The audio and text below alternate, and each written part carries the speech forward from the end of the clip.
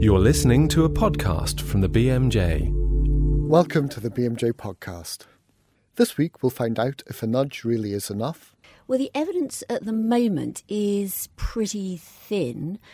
And how telemedicine will affect your practice. There is incredible policy interest in this whole field of telehealthcare, and there are a number of drivers for that.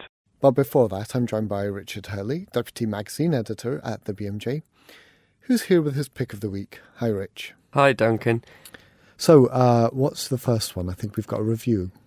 Yes, I wanted to talk about a review of The Joy of Statistics, a television programme presented by Professor Hans Rosling, who's Professor of International Health at Sweden's Karolinska Institute. He had a cracking TED talk that went down very well all over the internet. Oh, and okay, I think that great. led to this programme. I see. Yes, a very enthusiastic presenter, and we posted a review online by Charlotte Price, who's a lecturer in biostatistics at Birmingham University. The review is called Statistics Doesn't Need to Be Sexy, and that's a reference to an assertion that Professor Rosling took delight in his programme, where he called statistics the sexiest subject around. Dr. Price doesn't agree entirely with that. She cautions that we have to take care with presenting statistics. She thinks that rather than, trying to look at very simplistic statistics and trying to make them attractive, you need to embrace statistics as a subject in its entirety, and that a little fear of statistics is probably a good thing. Okay, what's next, Rich?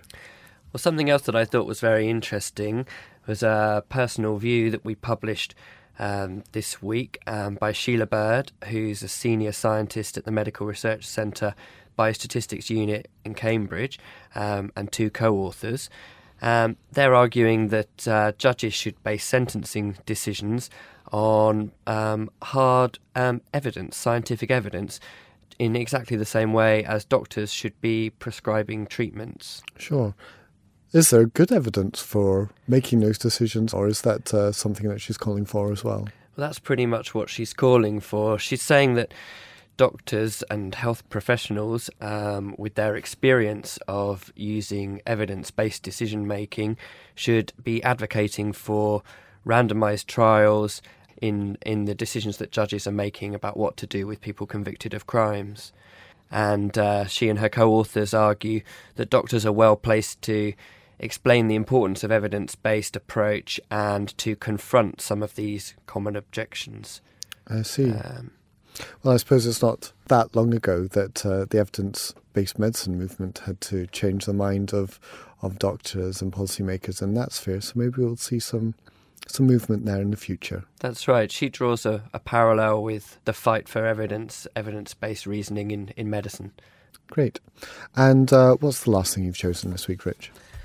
Well, I was also interested to read Margaret McCartney's piece. She's a Glasgow GP, and she's been investigating Atos, which is the sole contractor charged with providing these work capability assessments for the Department of Work and Pensions. About a third of the decisions are appealed, and 2/5 of those appeals are successful. What else did you find? Well, many clients with serious health conditions have been found fit for work, including those with Parkinson's disease, multiple sclerosis, terminal cancer, bipolar disorder, heart failure, strokes, severe depression and agoraphobia. And McCartney asks at the end of her piece, as things stand, how sure can Atos doctors be that they're doing their professional duty? Yep. Thanks, Rich. Thanks, Duncan. And all those articles and more are available in the print BMJ, through bmj.com, and now on the BMJ's iPad app. Now, a nudge, in health terms, is something that will make us improve our health-related behaviour, but importantly, without legislating or changing pricing. It's an idea that's been turned into a book by Thaler and Sunstein, called Nudge, which has captured the attention of politicians both here and in the United States. But how effective is it really going to be? To talk about the evidence behind the nudge, I'm joined by Theresa Marteau, Director of the Behaviour and Health Research Unit at the University of Cambridge. So, Theresa, this idea is the flavour of the moment. But it's not a new idea, is it? No, the ideas date back over 100 years to much of psychology and sociology, which have observed that people are far more sensitive to their environment than many would recognise. So it builds on that and brings some new observations to bear. And it's such a simple idea that it has captured the imagination. Where does this kind of nudging work? Well, the evidence at the moment is pretty thin. There has been a study in America looking at school canteens, and they found that, indeed, placing fruit at the checkout increased the proportion of fruit that was bought by around 70%. There's another recent study that was described in which supermarket trolleys were divided down the middle with a picture of attractive fruit and vegetables at the front of half of the trolley. And that did increase the amount of fruit and vegetables that were bought. So I think that both those illustrate how people are sensitive to their environments. We can change what they buy. It's a whole other question how that affects what they consume overall, and more importantly, for population health, the extent to which those small changes will be shown to have any effect on the kinds of health outcomes we're looking for to reduce rates of obesity, rates of cardiovascular disease. So the examples you described there are things that are quite simple. You know, they're little action changes that have prompted people to do this. Exactly. But something like improving cardiovascular disease requires, people to take more exercise overall. There's a much bigger thing. Yes. So is there any evidence that nudging helps on that kind of scale?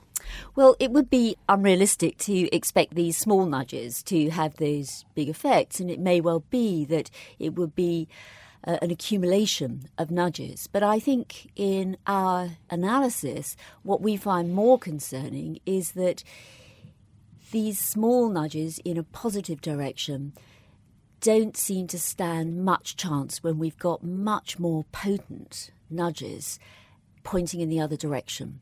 So the example would be the widespread availability of cheap and very attractive foods high in fat, salt and sugar. And again, thinking about our built environments in terms of making it much easier to get in a car than to walk or cycle. So these are very powerful shapers of our behaviour. So if we go back to the examples that we were talking about, those small nudges, sure, it's going in the right direction, but the big question is what kind of impact that can have if nothing is done to alter the environment, which is pushing us very effectively in the opposite direction. And I suppose that comes back to this tension between that governments want to improve health, but they also don't necessarily want to legislate. So what's going on at the moment in the sort of health arena?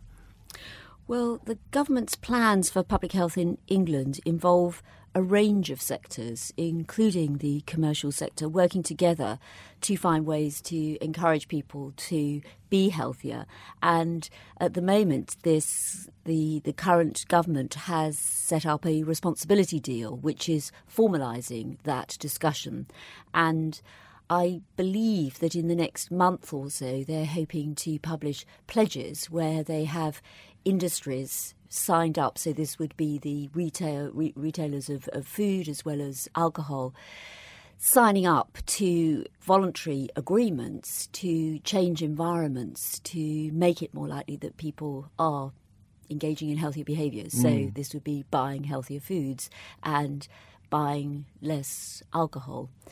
So this is still at an early stage, but my understanding is that there is enthusiasm around evaluation, and that's going to be absolutely critical.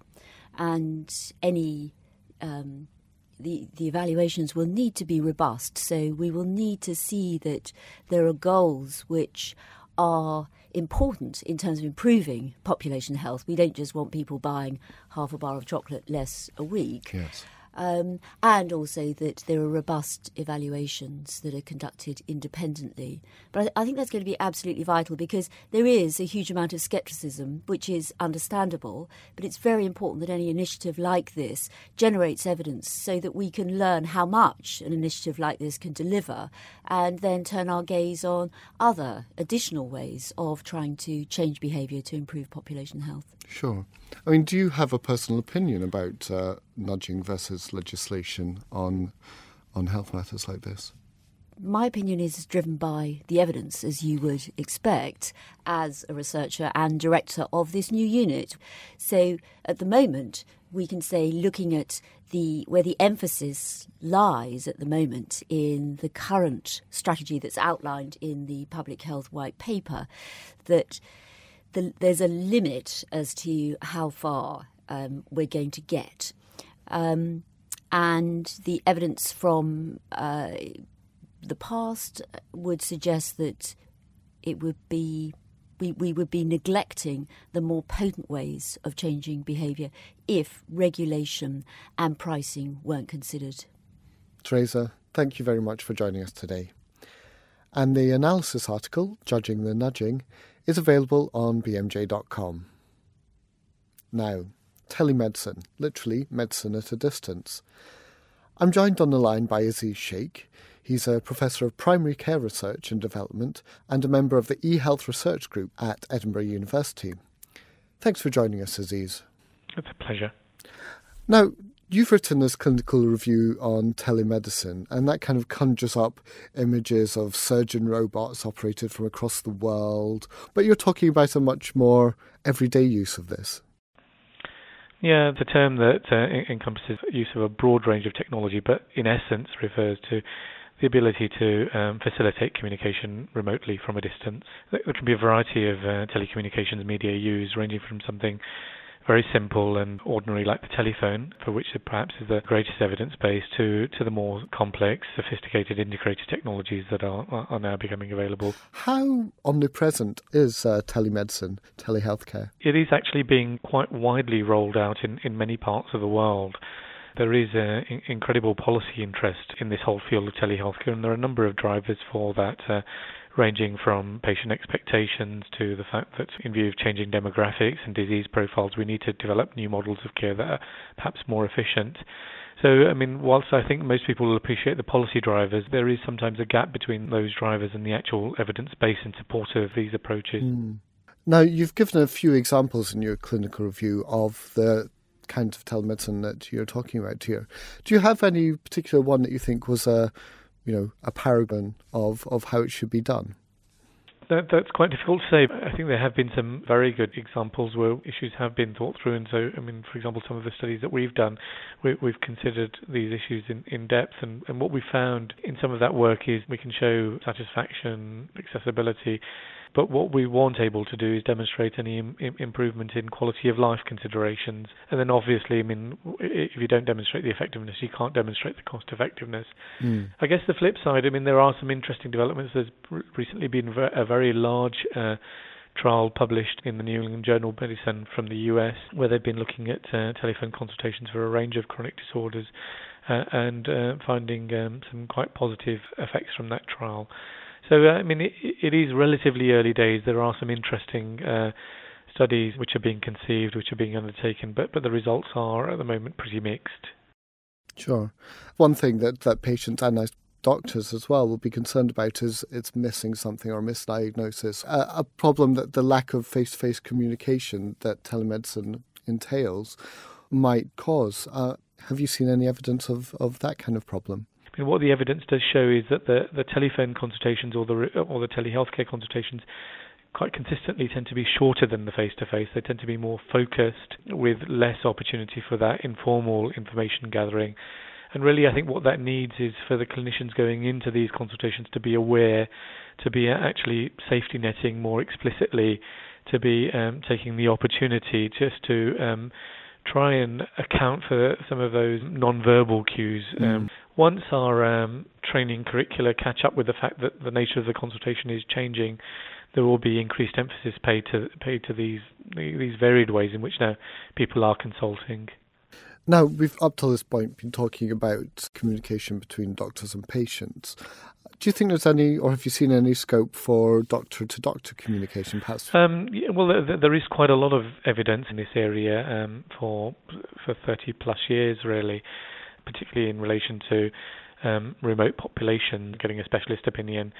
I think where the developments have been quite interesting of late is that we're moving away from just that particular model to seeing whether it's possible to get an assessment in real time. There are also instances, so for example, in disaster context, so that there is plenty of, I think, anecdotal evidence of instances where this can be useful. Subjecting that kind of work to sort of more rigorous study designs is inherently more challenging. Yes. I think, the whole area of telehealthcare has, but there perhaps just needs to be a bit more sort of critical reflection about this, about the instances where this can be useful, rather than it being seen as a kind of blanket panacea, and that's where it's likely to disappoint, I think. So you do see this as being an integral part of the future of medicine, though? Certainly we see the trends in other industries, and these are arising for a reason. They do have all sorts of knock-on implications for the way we structure our health service. And in due course, as the evidence continues to accrue, we'll probably be in a clearer position to determine, well, yes, these are sensible developments and these are more high risk and perhaps developments that we need to think more about and reflect more critically on. Professor Sheikh, thank you very much for joining us today. That's all for this week. We'll be back next week with a look at the use of oxygen. Is it really always necessary? Join us then. For more information about this programme and other BMJ Group podcasts, please visit bmj.com.